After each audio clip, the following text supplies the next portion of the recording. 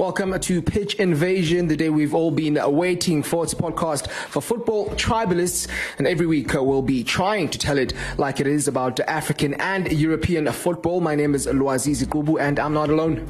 Yes, and I'm Xola Makwaza. I'll be the guy coming in two-footed in all the debates, and hopefully we can inform you guys and also see if we can also, find a way to get on the same page on a few topics. Yeah. I know Lwaz is a Chiefs fan, I'm a Pirates fan, United fan, I'm an Arsenal fan, so I'm pretty sure you can see where this is going.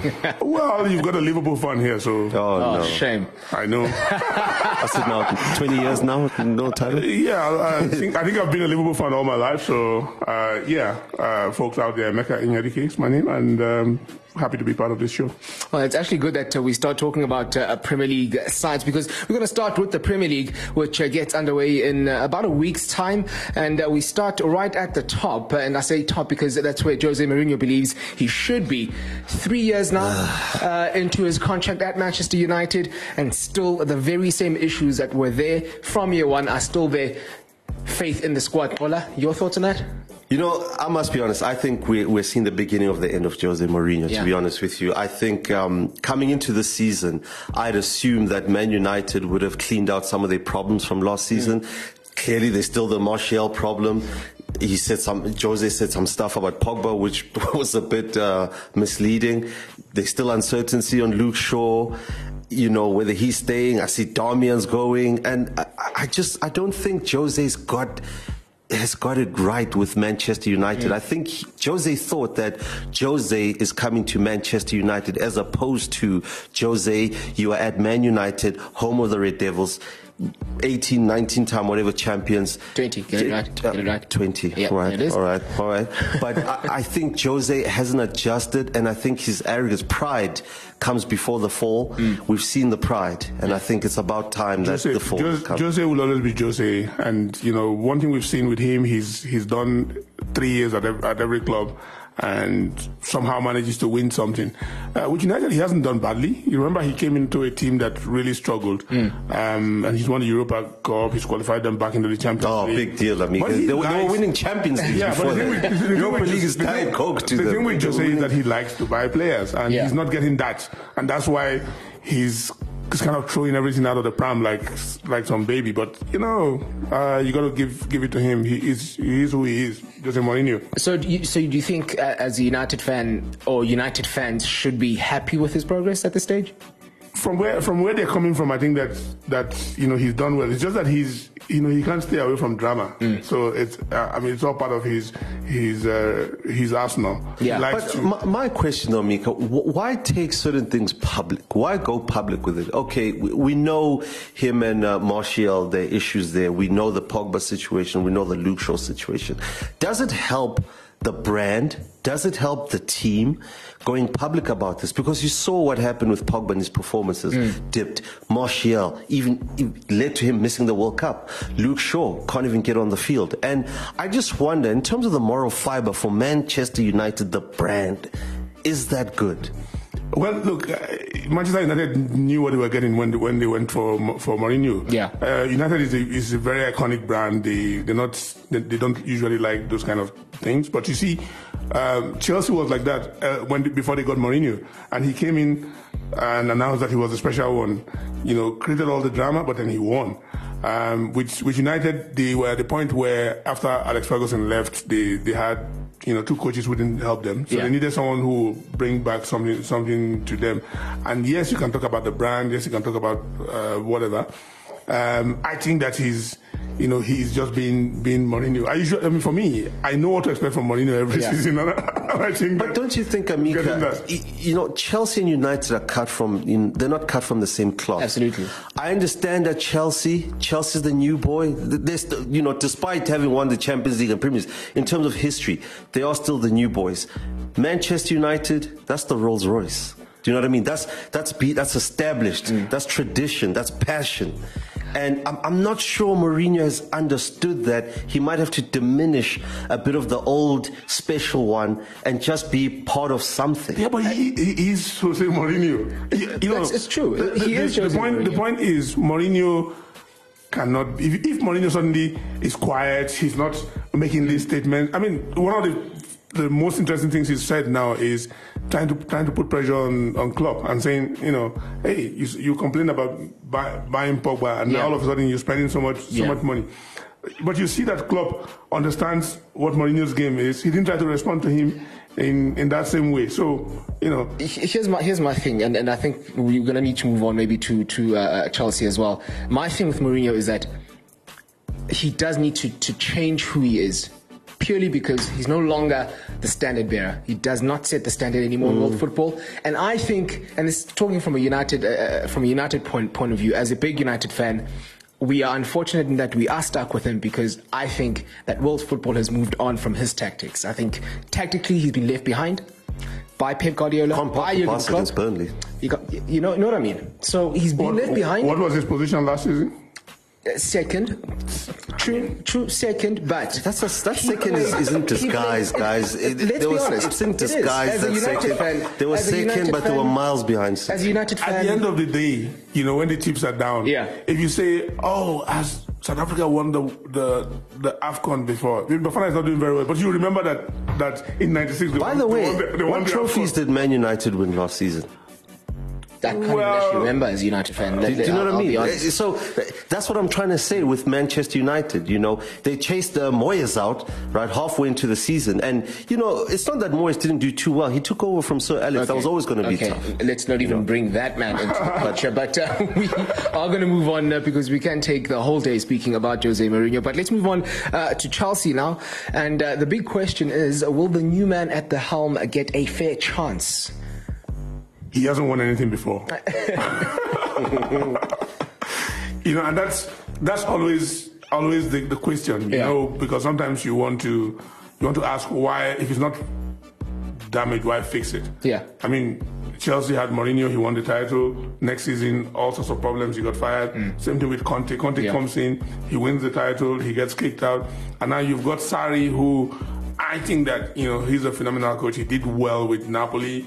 They had a great season last season, but Premier League comes with a different challenge altogether. A lot of challenge, a lot of pressure. But I spoke with Zola before he left here, and I knew he did mention he was going to Chelsea, and obviously I had to not mention it.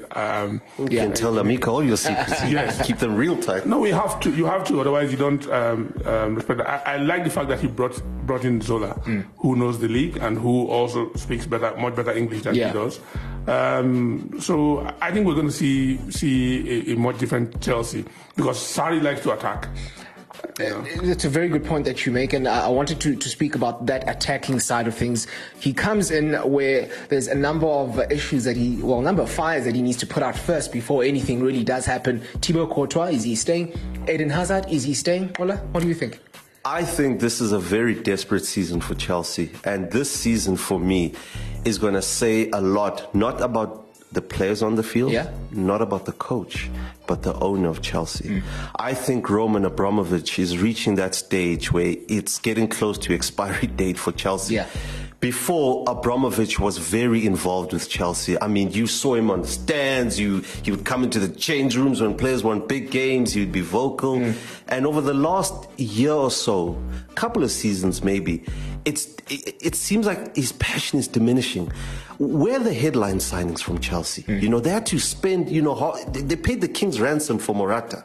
Having let Diego Costa go, for, not the value that I thought he was worth. And that hasn't worked out. Like you said, the Courtois situation, that squad is old. They didn't make the Champions League. Abramovich has personal problems within England, being Russian, his visa coming into the new season. He had that sort of issue. And I think we're getting to that stage with Chelsea where Abramovich, I think, he's looking at the clock and he's looking at himself and he's saying, you know what, I had my fun with this toy, I'm moving on. And I'm looking at it going into the season. They had the Ancelottis, they had the Scolaris, the Conte, the Mourinhos. Sarri to me is literally like taking your sister to the matric dance. They had no other option. They had no other option, right? They had no... Pep is at Man City. You're not going to bring Mourinho back. They had no other option. Yeah. No, but I think, they had no other option. I think I better disagree with you. They had no other option. I better disagree with you. I mean, Sarri with Napoli over the last 2 seasons has been... Napoli has been the one team that really pushed Juventus. But Amika, your opening line was he's won nothing. I agree. I agree. I said that. But you see, when you come to Chelsea, you know that at Chelsea you're expected to do one thing, which is win. If you don't win, you get fired. And that's why I said, happy that he brought in Zola. Yeah. There are a lot of players at Chelsea, like Eden Hazard wants to leave. Couture, we've heard about him probably going to Madrid. Willian is one of the most talked about. There's another one, yes. That's another one. But he said something about Willian when he was asked 2 days ago. He said, "I'm not going to say anything unless I speak to Willian. I'm obviously not happy about what happened, but let's see how the good thing about it is that we're practically a week away from the start of the Premier League. Yeah. And once hostilities start, everything gets into the back burner. And the beauty of this season is that the Premier League transfer ends on the 9th. So we're not going to wait a whole month. A whole month. But you see, that's where I'm getting to when I was saying Abramovich, is that usually Abramovich gets his business done early. He's there, he's in the back room, and he's very involved. Of all the owners, right? They do have Chelsea. And it's like Tottenham. Chelsea does have a very formidable lineup. And in fact, I think Chelsea has old, Amika. No, not old. That lineup Chelsea is has old. a bunch of young players out on loan that they can call on. They've never been about that. Well, they haven't, but never been about calling back Chelsea. It was part of their long-term plan, and don't forget that. I went to London. Tottenham Stadium is ready, and they're ready to move in. Yeah. The plan is for Chelsea to also build a new stadium. But Amika, sorry to interrupt you. Yeah. Right? You brought out something interesting. They had players on loan. Can we just mention Lukaku, De Bruyne, Salah? But they do have more. Robin Loftus-Cheek now is on loan. They do have more. How many? They've got more. But what I'm saying is that how many more of those mistakes are going to happen now? Because eventually, some of those players, they have to come back and you're going to sign them. But now, are those players going to play when you've signed Morata for 70 and you're paying him X amount? Are you going to take a gamble on a young player? So that's my problem, is that it's spiraling out of control at Chelsea. And what we're seeing right now, I think, is Abramovich kicking the butt. The best deal they've done is to keep Kanté. They've done it. They've offered him a new deal, and keeping Kanté away from PSG. That's like a new signing. Well, let's hope it is for Chelsea. Yeah. But I still believe that they probably are going to be there and thereabout as well this season. Let's move on to your team, Liverpool Football Club, and the business that they've done, and how much more can we expect from Liverpool? Are they real title contenders this season? I'm going to start with you. Yeah, what I'm happy about with Liverpool is, and call me a traditionalist, I always felt that the only way Liverpool will get back to the top is by having a long-term plan. And 20 years or so? No, not 20 years. I think, they got Klopp, who fits the very fiber of the club. Yeah. He's got the energy, he's got that passion that the fans look for, because Liverpool fans are usually very romantic. The one thing they're always romantic. Always, yes. The one thing that Klopp has done is he's never been in a hurry about, if he wants a particular player, even if it means it will take him 2 transfer windows to get that player, he will wait.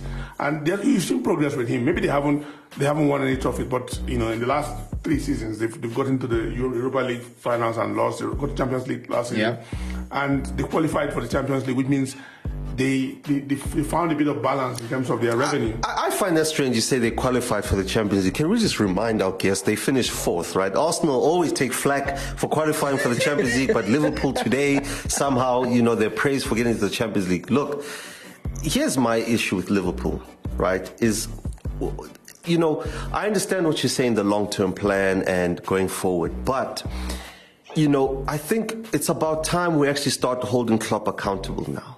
Right? That's a very good point. I think it's about time. Well. The honeymoon phase is over. You're sounding like Mourinho now. The honeymoon phase is over. I think Mourinho got to you. We love the running around, the madman Klopp. But can we start holding Klopp accountable? Yes, he's been to the finals. Here's a guy who was complaining about Mourinho right? just now. He won silverware, not silver medals. And now you're sounding like him. Can he start lifting trophies? The other issue that I have is why are you guys paying so much for players? How is it that over the years I've seen Liverpool, they forked out 30 odd for Carroll. Here's Van Dijk for 70. Here's Alisson for 60. And I'm seeing teams, Arsenal got Leno for what, 20 odd million, and he's one of the best keepers in the world. Could have even gone to the World Cup. Barca got Ter Stegen. No, obviously the climate was different, but nowhere near there. And I'm looking at Liverpool, Van Dijk, and 70 odd million. And when you start adding those numbers, that's why Mourinho brought this up. When you start adding those numbers, and you're seeing, losing finalists, finishing fourth. At some point, Klopp has to be on the stand. To get to the Champions League finals with the team that Liverpool had last season, it's pure magic, if you ask me.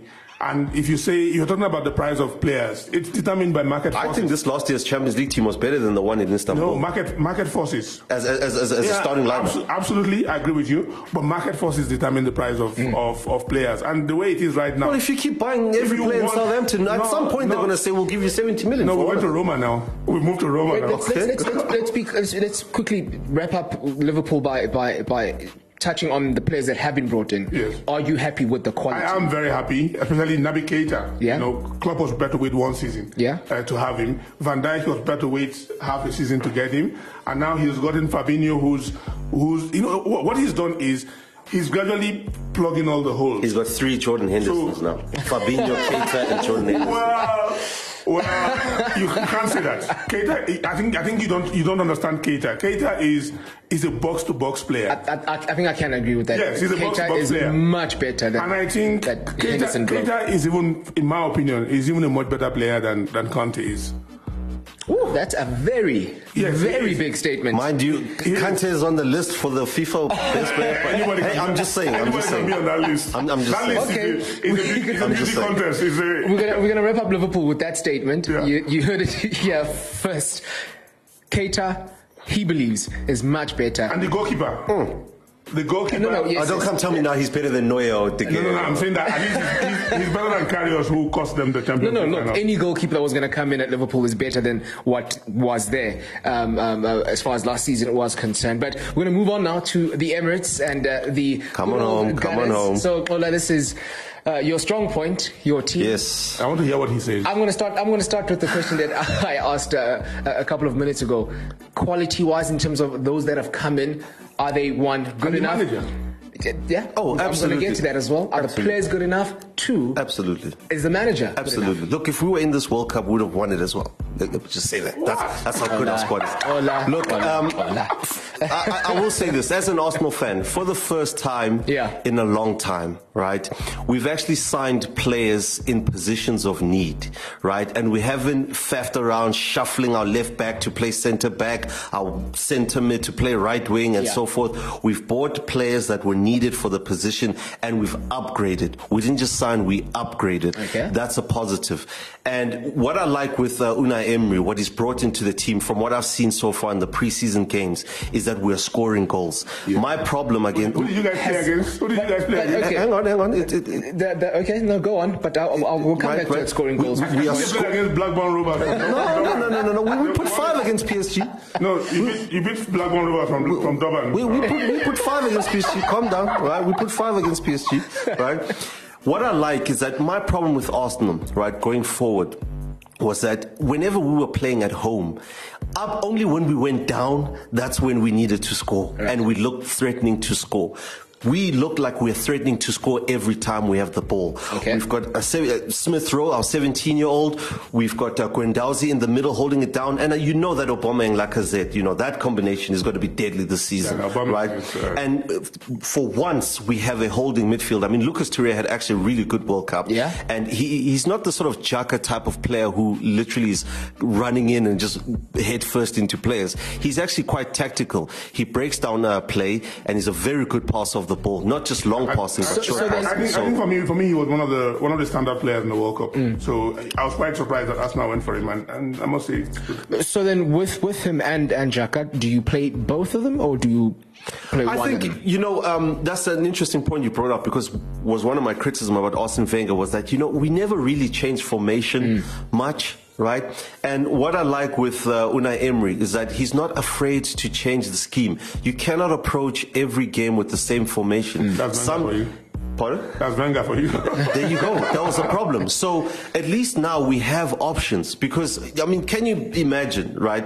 Before, our options was, okay, if it didn't work out, we'd have to shuffle Monreal at wide left wing and play 3 at the back and do all sorts of crazy things. Now, we don't have to do that. We can change formation with the players that can play those skilled positions and not have to shovel strikers into right wings, midfielders into out wide. At least you get Ozil now, who is going to face Arsenal and not Germany.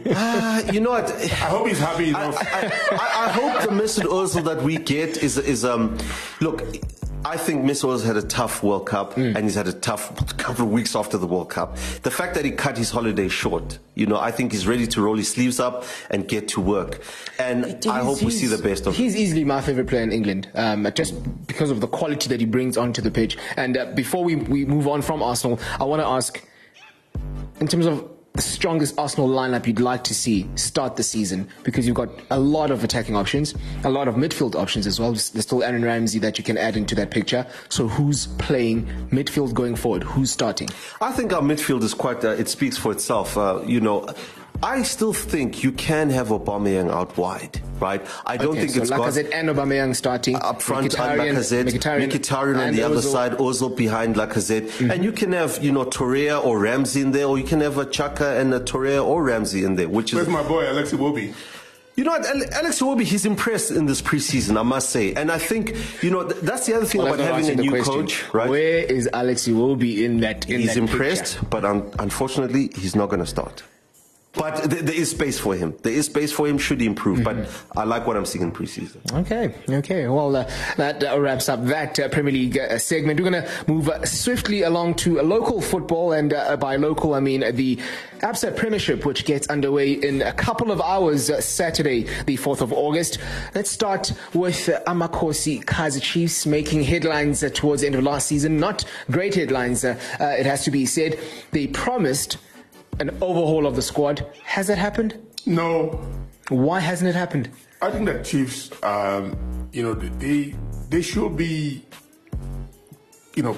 right at the top of the pile, competing with Sundowns for players, for quality, and they've rather stagnated, especially when they had so much struggles trying to get rid of the former coach. Now they took so long, and then they get a coach, and there hasn't been enough time for them to try and get where they are. Do you think they took too long with getting the coach? I think they took too long. I think that they took, for whatever reason, they took too long parting ways with Steve Compella, who, make no mistake about it, he's a good coach, but I think that at the point he lost his way at Chiefs, and maybe should have been out of the picture long before the end of the season, and that would have given them enough time to try and get players. But they've got Billiat.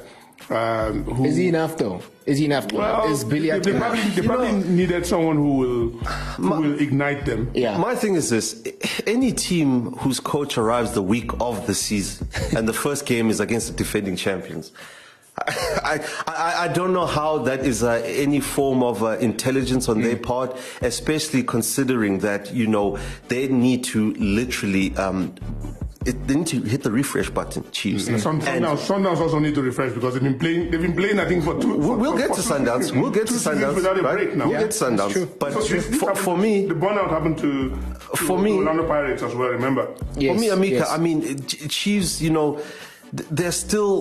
They haven't actually pressed the reset button and said, okay, guys, we need a new plan, and I'm still seeing players at Chiefs that have been here for the last 5, 6, the Shabas are still there when the Zulinyan has moved on and so forth. Okay, Kunes looks like he's chained to Chiefs, so, why let him go? Best goalkeeper in the country. But, so I can understand that. But I think for me, the coach comes in the week of the first season and they're playing Sundowns away from home. To me, that just tells me that this season already seems like it wasn't thought out. But you never know. One thing I like that he's done is he's put all the pressure on Sundowns by not promising anything. But you never know. But look, I think to that point, it could be that yes, he's putting the pressure on Sundowns, but he can also just read it as it seems. If he says, I can't promise anything, maybe that's because there's nothing for Chiefs to promise anyway. They weren't exactly a bad team even last season. They finished third. Yeah, they weren't a bad team. It's just that, I just feel like Chiefs can do better. But so speaking, you feel they can or they can't? I feel that they can do better because if there's any team in the country that has the resources and has also the pedigree the pedigree is one thing, but to have the will to go ahead and do it, because it's one thing you can plan all you want to do, but just go out there and do it. And with Chiefs, I think they take too much time. But that's the one thing I like going to see this season with Chiefs. The signing of Kama Billiard for me was a massive coup, right? Because there were clubs overseas lining up for this guy. That's a massive coup and a big signing. I still think, Kaizer Chiefs need to go back to their DNA. Right, and I'm not even talking about the Chiefs of 5 years ago. I'm talking. You were the one who was talking about Mourinho being out of. No. A manager and a club are two different things, right? A manager and a club are two different things, right? They need to go back to their DNA, Kaizer Chiefs, right? Go back to the drawing board.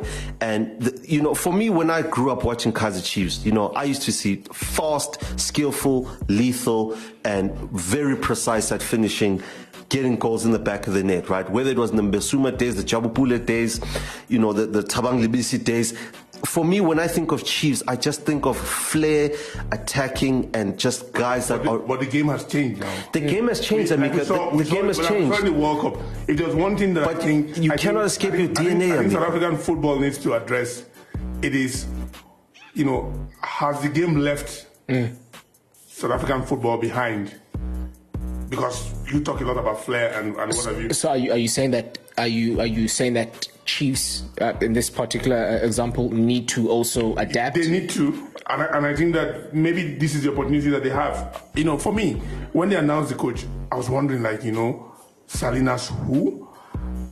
But until I watched the first game, and interestingly they're going to play against Sundowns, so there's no hiding place. It's either they're going to get a hiding, or we will see that maybe he has a plan up his sleeve. The one team, though, that I must say that this season I'm looking forward to is Pirates. That's a very good point. Yeah. And I was actually going to make that point, especially with the Chiefs story, because as much as they finished third last season, it's one thing to finish third, it's another thing to finish third behind Sundowns and Pirates. And I feel as if Sundowns and Pirates are setting the standard at the moment, Pirates being the ones challenging the standard set by Sundowns, whereas Chiefs are still very much... not really anywhere close to I think matching Pirates and Sundowns in squad quality. And again, I could be wrong, but I just feel, again, as a Chiefs fan, that I'm not confident, let me put it that way, going into the season. Not as confident as perhaps a Sundowns fan would be right now. And I say that because we are going to go into Sundowns a fair bit. They've just announced the signing of Mabue as well, who's joining the squad. We know that they want to beef up for the CAF Champions League. We know that they are... Sometimes they're like Chelsea. They have too many players. And I think the reason they haven't burnt out right now is just that Pizzo has been able to manage to integrate a few of the players. I mean, if you look at even Percy Tau, he came out of nowhere into that team. So we've seen them over the last few years. However, when you play in Africa as regularly as they've done, you'll find that Paris suffered from it. Their success in Africa meant that they didn't have proper preseason, they didn't have holidays. It's been a story for about 3 seasons now. So can Sundowns keep up the momentum? That's the worry, and that's where I feel like Pirates, they've got an edge this season because they finished very strong last season. They still have the coach, and a few silent additions into that squad. Yeah. And well, I mean, let's not forget that they also have got CAF Champions League commitments this season coming up as well. So that's also going to be a big test for them. But as far as Sundowns are concerned, are they in a position where we can say they can defend their title? You know what? I think of the last 3 seasons, it would be foolish to doubt Sundowns, be it continentally or locally. And the one thing I must say about Sundowns is that, most people used to criticize them for having that big squad and signing almost, it was like, did you need Libisi when you signed Manisa? Did you need so-and-so? The truth is they actually do. I mean, you look at their CAF commitments, for example. And they've got Charlie now, Gaston Sereno now, who actually looked very good when I saw him in the CAF Champions League game the other day. They actually do need that big squad. They are struggling now. You can see that not having had enough rest. I think because the South African calendar with the Champions League is not aligned with Africa. Puts the South African teams under real every time. And for a team like Sundowns, who is always going to be in that top part of the log where they have to have. I must say, 2 seasons ago when they won that CAF Champions League, I thought they played the most incredible piece of football. That was world class. That was world class. Barcelona should have come then. Especially when they played away in North Africa. Yes. I mean, these boys were fearless. They took this game. I mean, I usually to travel all the way to Atteridgeville to watch Sundowns play, I usually would they won't do well in Africa, but I just watched one game on TV and I went to every single game because I saw a team that was and to play against North Africans in the way and the treatment they get there. Most people actually don't know that when you play North Africa, right? It is definitely not the easiest. Not just North Africa. Right? When you play outside of anywhere in Africa, right? It's really, really not easy. From trying to sleep in the hotel, right, to getting to the stadiums and having the green lasers flashing your eyes every second of the game. It's not easy. And what Sundowns for me have done that I think a lot of teams in South Africa can take a page from their book is that, listen, there's nothing wrong with rotating your squad, because the more guys you have playing and giving more guys game time, they get familiar to the situation and other players get rest. And that's where I think, a lot of teams in South Africa suffer because they don't rotate their players enough. I think they have to. The PSL and SAFA, they have to align the calendars with CAF. Yeah, I mean this has been. I mean they talk about. I know Kevin Hunt was on that very long time. Talk about it over and over, but if you don't do that, look, the human you cannot play. It's like how players went to the World Cup and came back, and you see all the managers are saying, go on. I think the Sundowns players, Amika, right? The Sundowns players in the last 3 years, right? I think they've played a total of some 29 months of consecutive football. 29 months of consecutive football. 29 months. Even the coaches suffered. Because you need to go and refresh. And I mean, Coach Peter Mosimane did mention something about taking a break towards the end of last season. He was contemplating taking a break himself. So that says a lot about the challenges that they've had to face. But I guess credit to them because they've embraced them, and so far they're doing a really good job. I think a lot of credit a fantastic job to Pitso as well, because when you coached Bafana and his career came to a point where it was almost like, he didn't know what he was doing. But I think at Sundowns he's shown that, he understands the modern game. And I think a lot of the clubs in South Africa need to begin to look inwards. We've seen with Benny McCarthy at Cape Town City. We need to look at some of these players and coaches who have international experience. And hopefully we will get a few more of them come back into the game. Maybe Stephen Pena will coach as well. Benny McCarthy is Bradley Carnell. Bradley Carnell. Yeah. So some gremlins in the system, and it's okay. But it's fair point on Coach Peter Mosimane, and may continue to raise the flag very high for local coaches as well. Well, a lot has been said, a lot has been touched on. We're going to take some time now to replenish and refresh, take a bit of a short break. We'll be back after this.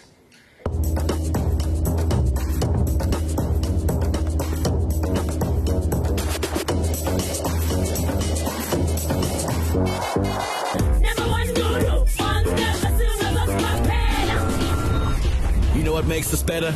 Rivalry. This is the Absa Premiership.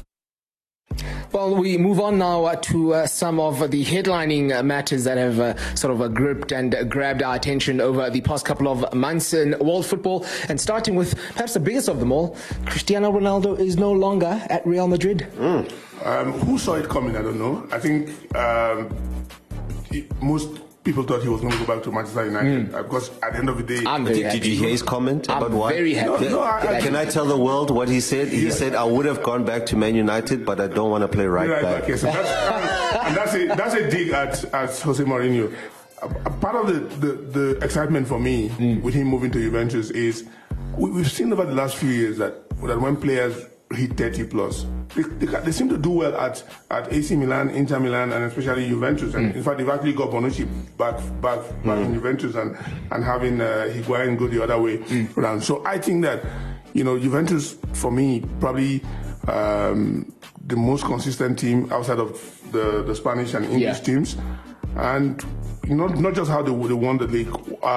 3 years ago, I went to the semi-finals of the UEFA Champions League at Santiago Bernabeu, and it was Real Madrid versus Juventus, and that's one of the best games I saw Pogba play. And they came into that game.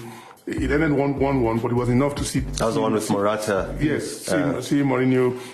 Real Madrid eliminated in that game. But when I saw them lose in the finals to Real Madrid, you saw that there was just that something was missing from Juventus. They needed to have just that little edge, and maybe having Ronaldo kind of completes that team. So perhaps you feel that's maybe probably the biggest reason why Juventus did go for Ronaldo is the fact that they've been in the Champions League final a number of times now in the past 3-4 seasons. Yes, haven't won it. They won in 2015 and also 2017. Haven't won it, so they need that edge to perhaps get back there. I think, the Ronaldo signing, what it does to Juventus, it gives them a guy that's going to put the ball in the back of the net in games where they couldn't. It's as simple as that. Because if you look at Juventus, they had a great goalkeeper in Buffon and great defense. Midfield was always quite a very good quality midfielder. But as Amika said, it was those games where on a knife edge, where they just couldn't find it, put in the back of the net. And what I like about Ronaldo coming to Juventus is that, if you look at, like Amika said, the older players that usually come into Serie A, Serie A is a lot slower and very tactical compared to the other leagues. Ronaldo, is contrary to that. Absolutely. And it's going to be interesting to see how Juventus actually adapt to him.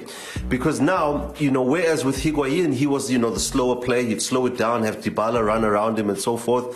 It's going to be interesting how they set up now. Because Ronaldo, you want Ronaldo in the box, either behind the players or get that cross in early so he can get his head to it or finish. Italians are the masters of counter-attacking football. Yeah. And that will suit him perfectly. But because you say that Italians, within that Juve side, how many Italians are in there to play that type of football? Well, they have enough. That's why they brought Bonucci back, because defensively, I think with Chiellini and Bonucci, they know themselves so well. Yeah.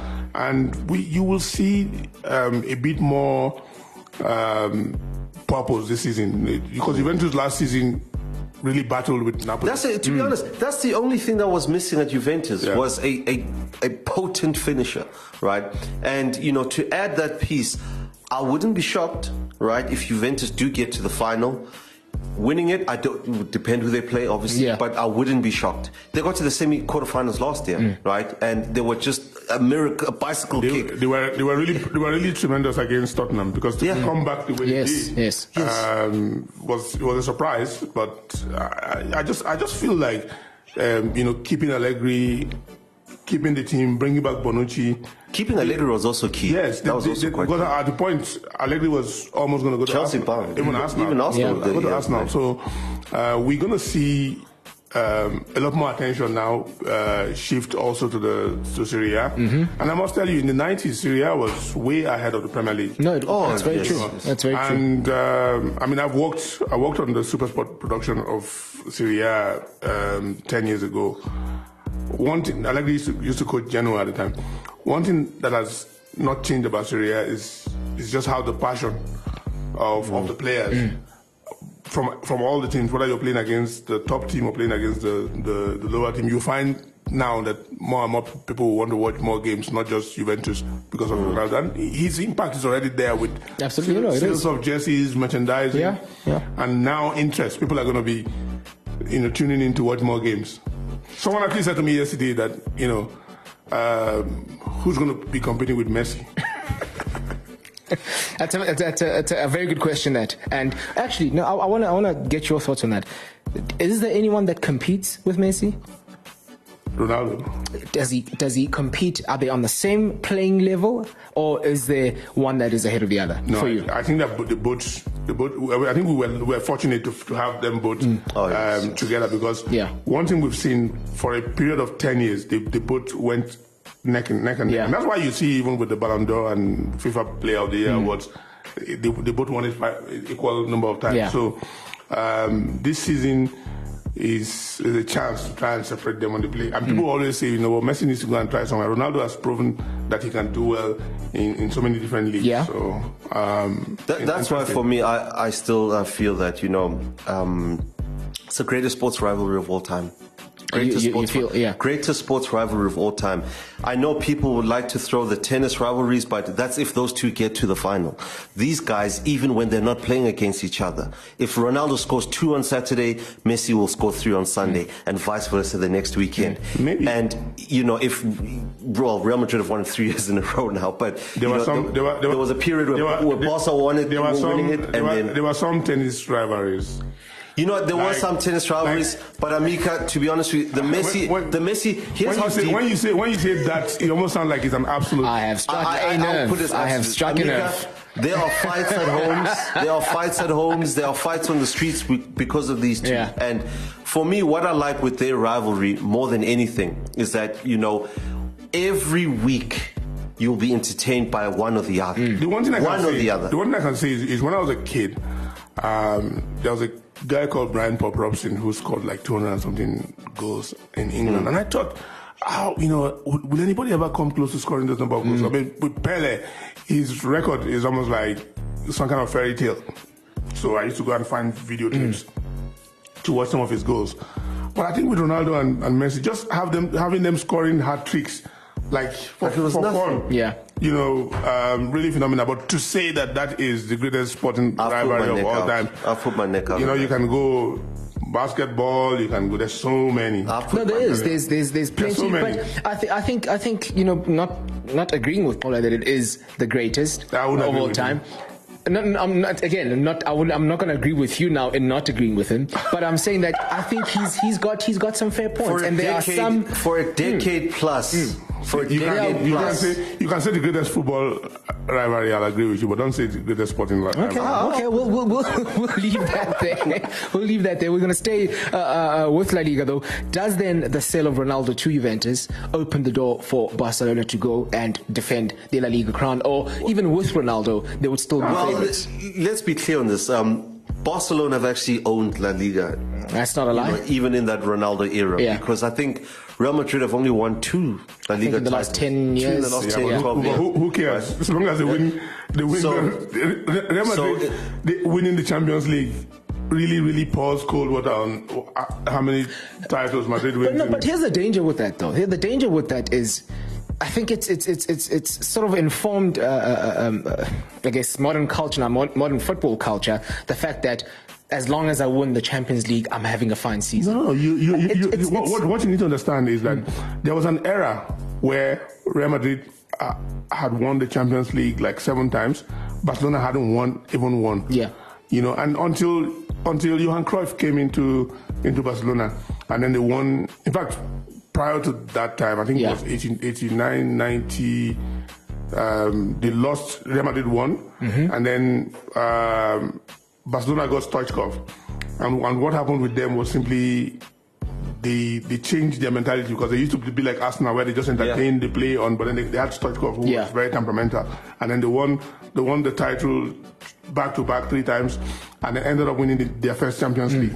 And it would take them almost a lifetime before that 2006 with I think it was. That was one of the most heartbreaking nights of my life. Coach, and that changed their whole trajectory. So you find that once Barcelona started winning the Champions League, it changed the conversation, because it was almost like, okay, we're catching up, and then suddenly Real Madrid explodes into this era where, I mean, this Ronaldo era can almost be likened to Alfredo Di Stefano's era in the 50s and 60s, where they won. But though, Amika, the Di Stefano era came with league titles as well. And that's the basis of. It came with trebles as well. That's the basis of my question, of the question that I did ask. So the fact that Real Madrid won 3 Champions League titles in a row, and within those 3 years, those 3 seasons, won 1 La Liga title. Where do we rank them? Do you rank them purely on the weight of the Champions League titles? League is like the Holy Grail. Mm-hmm.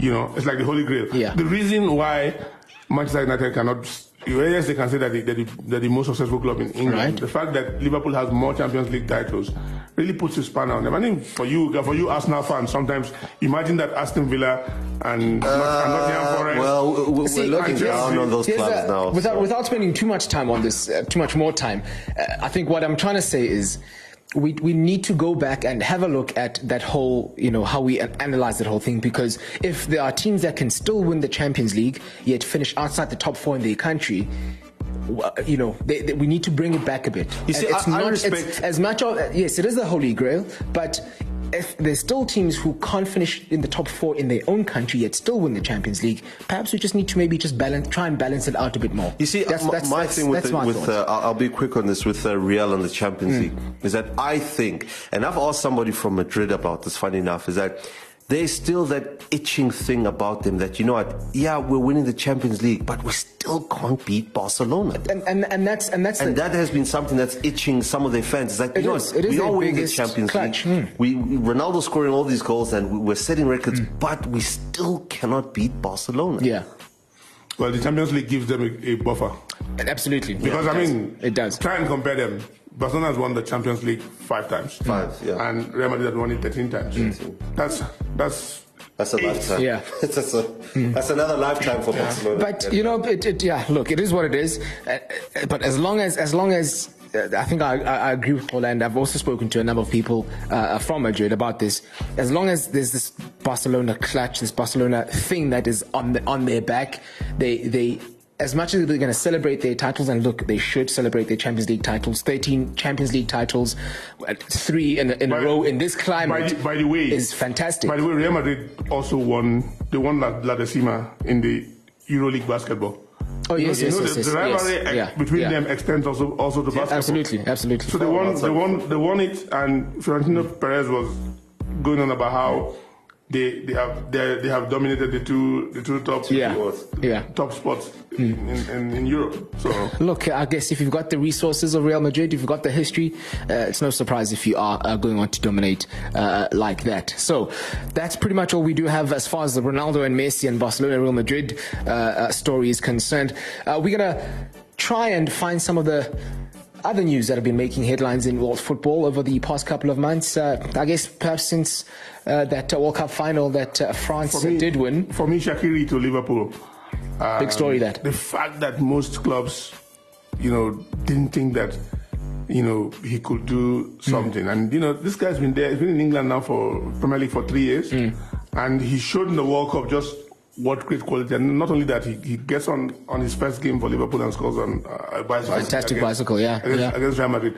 I think that I have a feeling that if he gets game time, because Mo Salah is still going to score goals, if he gets game time, he could prove just as good as Salah was last season for Liverpool.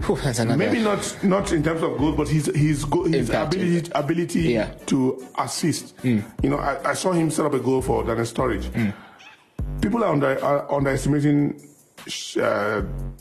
Shaqiri. he is one player to look out for this season. I think I agree with you. I think he wasted a number of years at Stoke, and I'm really surprised that no sort of big team came and came knocking, and they probably would have gotten him for cheaper had they come knocking 2 seasons ago. How much did they get him for? They got him for 13 million, and I think that's a steal. It is. It's very much a steal. He's a quality footballer, and he's definitely going to add a lot of quality to an already well-stocked attacking lineup. Plays for Inter Milan. Yeah. No, it's a very good coup from Jurgen Klopp that I definitely agree. I must say, Atletico Madrid made some interesting signings that obviously every signing has been overshadowed by Ronaldo's signing, but that Gelson Martins and the Thomas Lemar signing, I think those were really, really big signings. The Lemar one shocked me. The Lemar one shocked me because what shocked me was the price, first of all, because Arsenal were quoted 70, 80, and they come and get 60. I don't understand how this works. But it's market forces. I told you when you complain about price. It's the time that if you wait until last minute, at the time Lemar Arsenal wanted him a day before the end of the transfer window.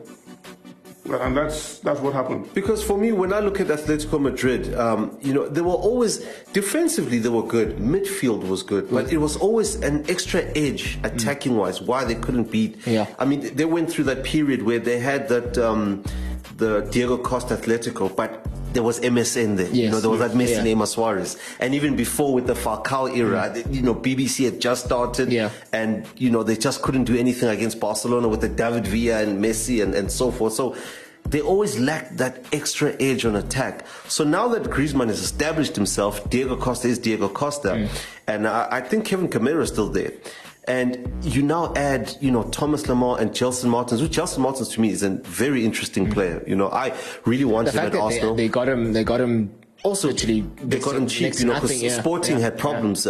Sporting fans actually, at the last day of training, they ran onto the field and started beating up their players. And that's one of the reasons why Gelson Martins decided enough of this. I wanted to cancel my contract. And, Atletico swooped in and got him on the back of that. And when I look at them, that defense is solid. Oblak is still there. They've retained their best players. I think they're going to make quite headlines this season. Okay, let's move on to asking the question then, as far as the transfers are concerned, which of the big boys in world football, European football, still need to go into the market and strengthen ahead of the new season? To be honest with you, I'm very worried about Chelsea. And, what worries me about Chelsea was the same worry I had last year. Zappacosta is there, Emerson is there, you've got Rudiger, Christensen, Cahill, David Luiz, and that's just the back four, right? And in the middle, Cesc Fabregas is still there, Bakayoko is still there, and all of that, it's a dark cloud. Hidden in there is a ray of sunshine in Hazard, Courtois, and Willian. And is that enough for Chelsea to go forward? If they don't, is that enough? If they don't lose any of those players, I think that once the league starts, transfer window is closed, players will buckle in and they will play. Chelsea's got a lot of quality in that team. I think they finished the season very well. You forget. They finished the season very well. They pushed Liverpool for that fourth place. For me, I think I was even surprised that they let Conte go because, his complaint was just like Mourinho is, I'm not getting the players that I want. So why don't you just give him the players and let him walk? But, people talk about, Tottenham hasn't signed anybody. And they might, and they're losing a couple of players. But what they've done is they're trying to pull a few of the players from their youth setup. And if you want to be realistic, some of the players, do you just buy players for the sake of buying players? I think that's one thing that Klopp proved over the last few seasons. He wouldn't buy, and then when he needed to, first thing he did was he got the players that were in the team, to raise their game. And you found that certain players, Dejan Lovren was the most criticized player, but you saw playing the World Cup final. For me with Chelsea, the fact that they've failed to reach Champions League twice in I think the last 3 years, right? That to me is an indicator that they need to press the reset button. No, you're the one who is complaining about position. I can already see this is going to be another debate. This is a club that has the resources. They're spending hundreds of millions a season. Let's quickly touch before we move on. Let's quickly touch on very shortly. Riyad Mahrez to Manchester City. Good move. Oh, excellent. Good move. Fantastic. A+. I think as an African, that's what you want to see. Yeah. And when you imagine that Mahrez was bought by Leicester for 500,000, this is a dream. This is a dream for every African child. I hope that team. I hope there's a huge sell-on fee for Mahrez, because there is always a sell-on fee, and that's something that even African teams don't take into cognizance. I move like that. I mean, that's a phenomenal move. I really do hope that Pep gives him, the game time, because he's going to play. And he's injured. I know now he's injured. He will play ahead of Sterling. That's for sure. We'll see. Look, he's a better footballer than Sterling, but I think in the way that City play, I think Sterling works perfectly for them. With him on the one side, with Sane on the other side. When he's in front of goal, he thinks. Not a lie. I think he must be in the Guinness Book of Records of the most scuffed shots that found the back of the net. So there might be a bit of still better. Yeah, but fantastic. You got 50 million with it. We all agree. Yeah, we all agree. A fantastic move for Riyad Mahrez to Manchester City, and I'm sure he's really chomping at the bit to work with Pep Guardiola a bit further as well. Okay, but also if you look at it now with Mahrez, his move with Conte. Not Conte, with Keita, and with Salah. You got like the most expensive African players are all in the Premier League. Yeah, and they're doing, the good things that they're doing really well as well, and not just adding numbers. And we haven't talked about Percy Tau as well. Perhaps it's a perfect time for us to touch on him. Yeah, absolutely, without a doubt, the best player in South Africa over the past 2 seasons. I honestly think the Percy Tau, I hope actually that it's a lightning rod to a lot of our players. Our players in South Africa tend to, I don't know why, they don't want to cross, that bridge and go overseas and just go, gamble on your own talent. Yeah. Gamble on your own talent. Yeah. And I like what Percy Tau has done. Moving at the right time as well, because sometimes a player like Shaba, for instance, when he was really hot, especially that year before the World Cup, the Confed Cup, I thought both him and Kune. Even Katlego and I'll shock you. Here's one that I think I spent a week in Cape Town when Nigeria played against South Africa, and the goalkeeper for Pirates who died. Senzo. Yeah. Yes, Senzo. We had a conversation, but I did write a blog after he died, and my entire conversation with him was simply, this is the right time for you to move to Europe. And I'm saying to him, he was saying, about goalkeepers. I said, look, I'll give him an example. I said, Vincent Inyama won the CAF Champions League twice with Enyimba, and then he moved to Israel. And from Israel, he moved to Israel. And I said to him, whatever you do, you've taken your game to a point where, for you to be the best in Africa, because at that point, Senzo was there. Almost top. And I said to him, this is the time that you should move. And then when I heard that morning that he'd been shot, and I kept saying to myself, I wonder if he moved. This whole idea that you can be king here. Yeah, the clubs here are very good, but sometimes at the peak you got to find that moment to move. Yeah. And I think Percy Tau, he might be loaned out, but we're going to see. We're going to see him inspire a lot of kids to try and take that leap. Without a doubt. I think he's definitely going to make many more headlines over the next couple of years, hopefully playing in the Premiership and being a regular at Brighton as well. Okay, so we're going to move on to a segment we like to call Fantasy Premier League. And this is something that's very popular, of course, within the footballing circles, especially the one that is in England. I'm going to start with asking, which player for the upcoming season do you think is going to be the trump card for a lot of people, a lot of fantasy Premier League managers? Last season it was Mo Salah. He absolutely murdered it. But initially, most people didn't give him a chance. Exactly. No, that's true. To be honest with you, tried and trusted. I still think you can't go wrong with Harry Kane. I know Harry Kane always takes about a month to get to find his groove. Once he does get going. Once he does find it. Who else is going to score the goals for Tottenham? Yeah. Who else is going to score the goals for Tottenham? He's on penalties. He's Probably going to take free kicks now as well. Is Aguero going to start over Jesus? Well, Aguero is still there. So Jesus just signed a new long-term deal. I think Jesus in the World Cup was. And Aguero was not as much as Pep and Aguero might not get along. Pep always knows that, you know what, that man is going to win me matches. He's going to win me matches. I'm still sticking with Kane. I think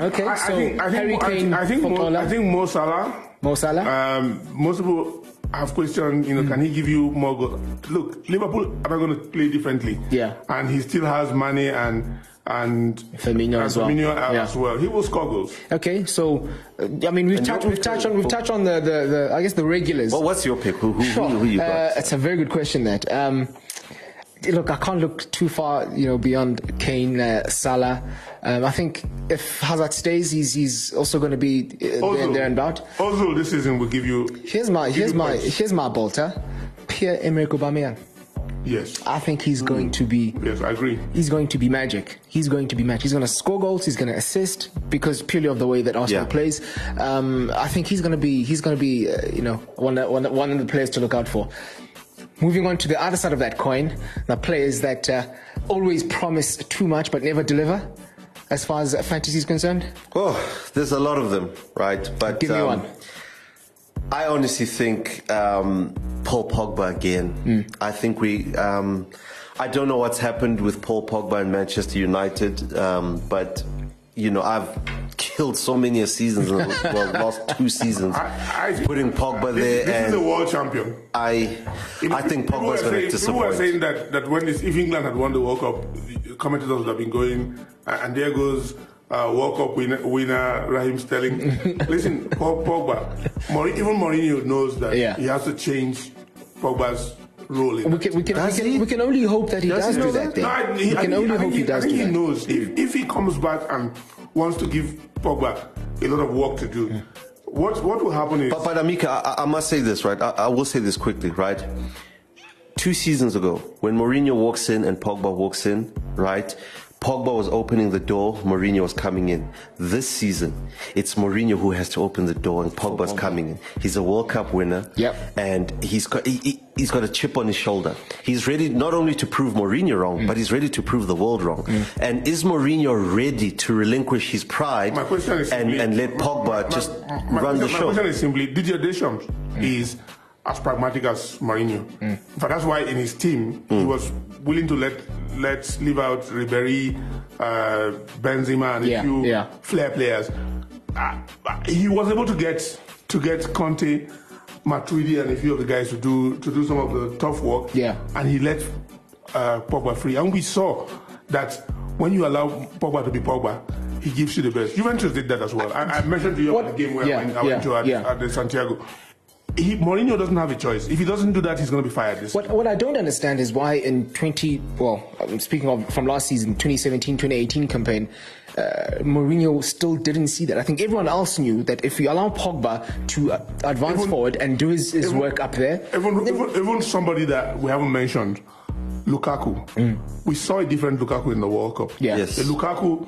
that he reminded me of the old. I mean, I grew up watching a lot of these old tapes because I was fascinated with players like Alfredo Di Stefano, Bobby Charlton, and so on. They called them the deep line centre forward. I think what we saw with Lukaku in this World Cup, he was always going back and running with the ball, He runs with the ball, and then suddenly he's the one. And at Man United, he's like a lamppost, and they want him to just shield. What we all agreeing on is that it all starts and ends with Jose Mourinho and how he's going to use Pogba, how he's going to use Lukaku. Maybe he would have watched the World Cup with a different eye to see, okay, these are my players. And perhaps maybe I'm not using them well. Perhaps the signing of Fred as well is going to release Pogba. You never know. You never know. Okay, so Pogba, all eyes on you then to keep all the naysayers. Stay away from Pogba. Kevin De Bruyne is going to be magic in Fantasy Premier League. I agree with that as well. He'll be in my team. Yeah, but not Pogba. Stay away from Pogba. I'll put Pogba as well. Okay, all right. Once bitten, twice shy. Well, World champion. World champion does all those tags. They don't matter when it comes to fantasy. It's the people who do the business week in. Giroud's a world champion. You got to put him on your fantasy. Exactly. On that note, everyone said Giroud wasn't taking shots on target, but he's a world champion. Not one shot on target. Olivier Giroud. Wow. Okay. Well, on that note, we are going to bring an end to the very first episode of Pitch Invasion, and it did take much longer than we expected it to. But hey, it's a football, and there's a lot to talk about. But that's it for episode 1. We did indeed have a lot of fun. From myself, Lwazi Zikubu. Ola Makwaza. Hey guys, you'll never walk alone this season. Trust a Liverpool fan to just mess it all up. Well, that's it from all of us. We'll see you again next time.